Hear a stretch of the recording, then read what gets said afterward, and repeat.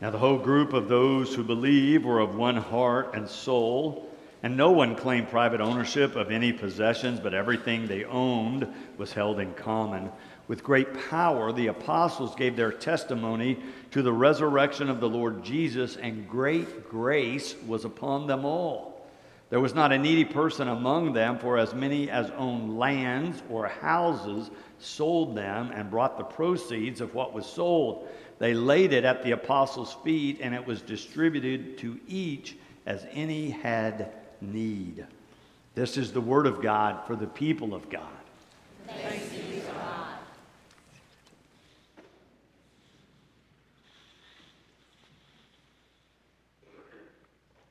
So our appointed or lectionary readings take us to this book of Acts, or sometimes called the Acts of the Apostles. We've been following the Hebrew Scriptures throughout, but then after Easter, the lectionary shifts and takes us to this book of Acts.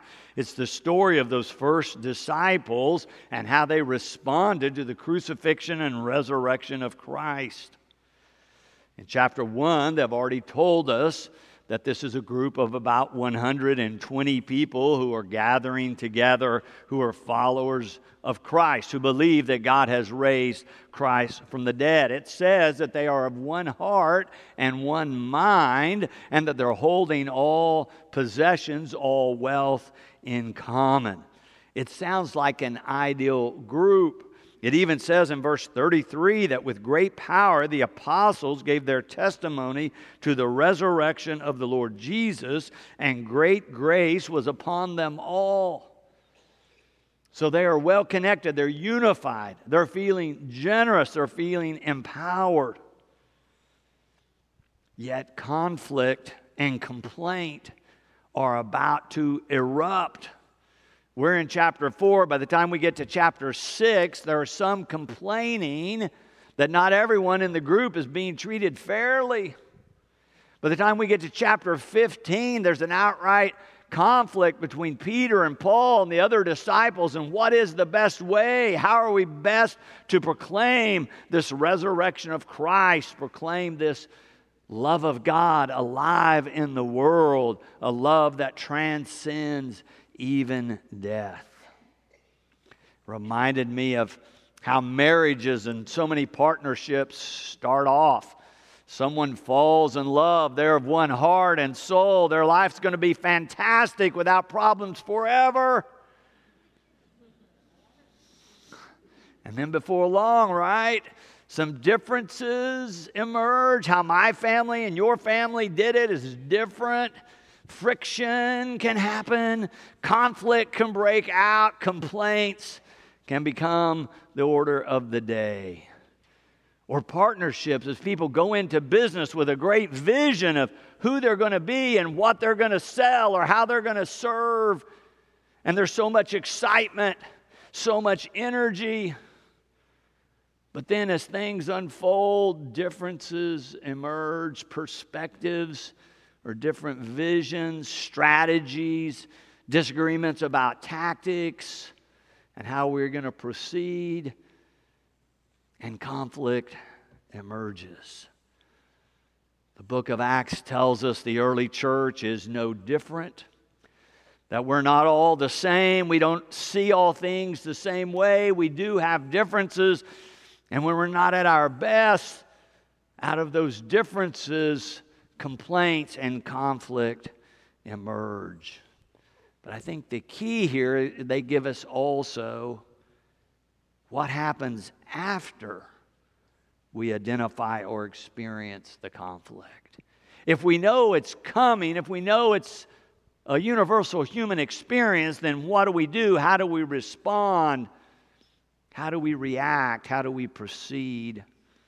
In the two examples I gave you from Acts over in chapter 6 and there in chapter 15, the same kind of process happens. They get together to talk about their differences. They come upon a mutually agreed upon solution, and then they proceed.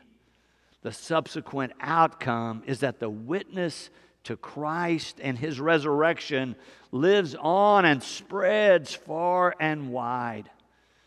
For the next 7 weeks, we're going to be reading stories out of this book of Acts, one story after another of how these earliest disciples respond to what God is doing through Christ in the world. There are going to be stories of how they witness in different settings, in different situations and relationships, how they continue to witness to this love of God they've come to know in Jesus Christ. It will give all of us an opportunity to think about our own witness. How do we share or witness to the love of God we've come to know in Jesus Christ? Is that witness apparent in terms of how we live and how we interact and where we show up and what we do with our resources? The book of Acts is clear. It is all initiated by God through Christ via the power of the Holy Spirit. Back over in the first chapter of Acts, the author Luke, the same one who wrote the gospel, this is kind of book 2 of Luke's gospel. He's talking about the disciples interacting with the risen Christ. And Christ says to them, "But you will receive power when the Holy Spirit has come upon you, and you will be my witnesses in Jerusalem, in all Judea and Samaria, and to the ends of the earth." The risen Christ predicts that this witness is going to be an ever-expanding circle, that these disciples are going to witness right there, the place where they're staying in Jerusalem, but then to the surrounding area, Judea, then to Samaria, the next circle out, but finally to the ends of the earth.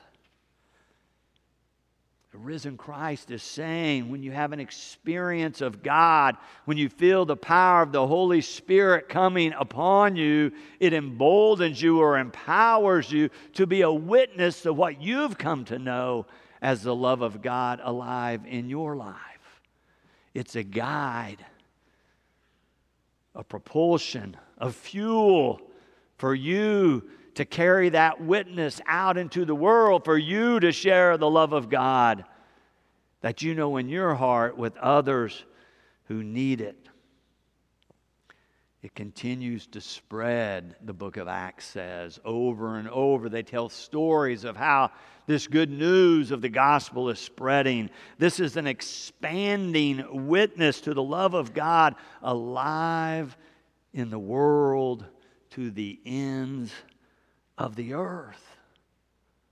The implication is that this gospel cannot be contained in one group of people or in one time or one place, but that God is ever moving and working through Christ via the power of the Holy Spirit to empower the witness to spread further and further, and not just around the globe, but from generation to generation to generation.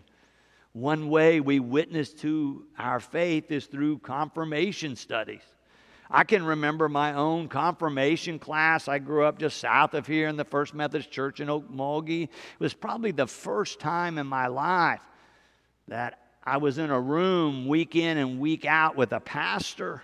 We had our little small confirmation books. Oh, we played games and sang silly songs, but every week there was a lesson. There was something for us to learn about Jesus, about the church. It was a time for us to ask our questions of faith. It was a time of preparation, because at the end of that, they took us to worship and asked us to stand up in front of the church and pledge that we wanted to be followers of Jesus Christ.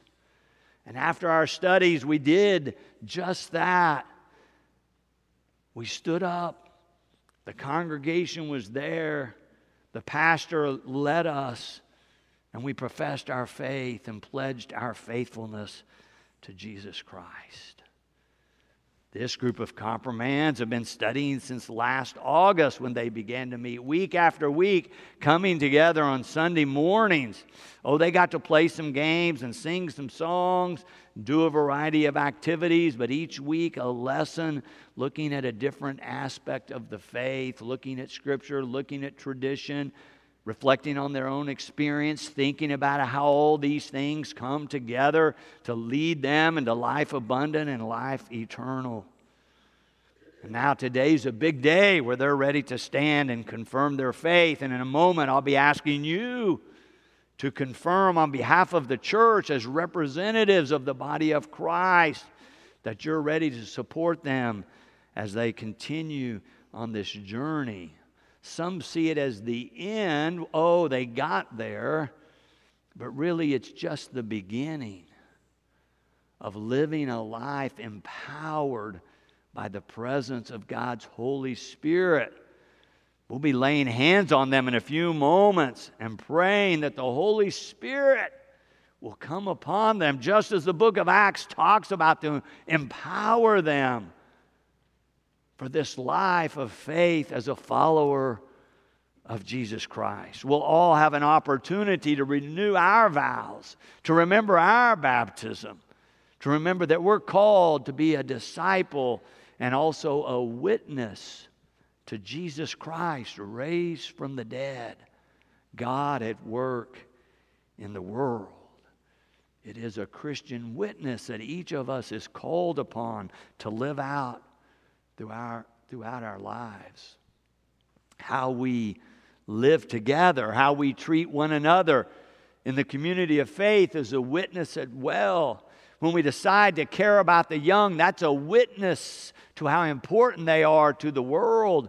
When we decide to care about the elderly, it's a witness to the world. When we reach out to the vulnerable or the marginalized, it's a witness about what our community values so that the world might see what love looks like.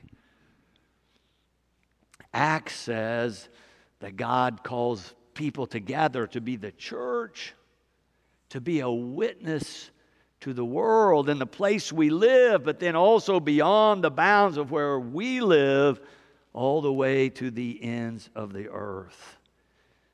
It says that there's great grace upon them all.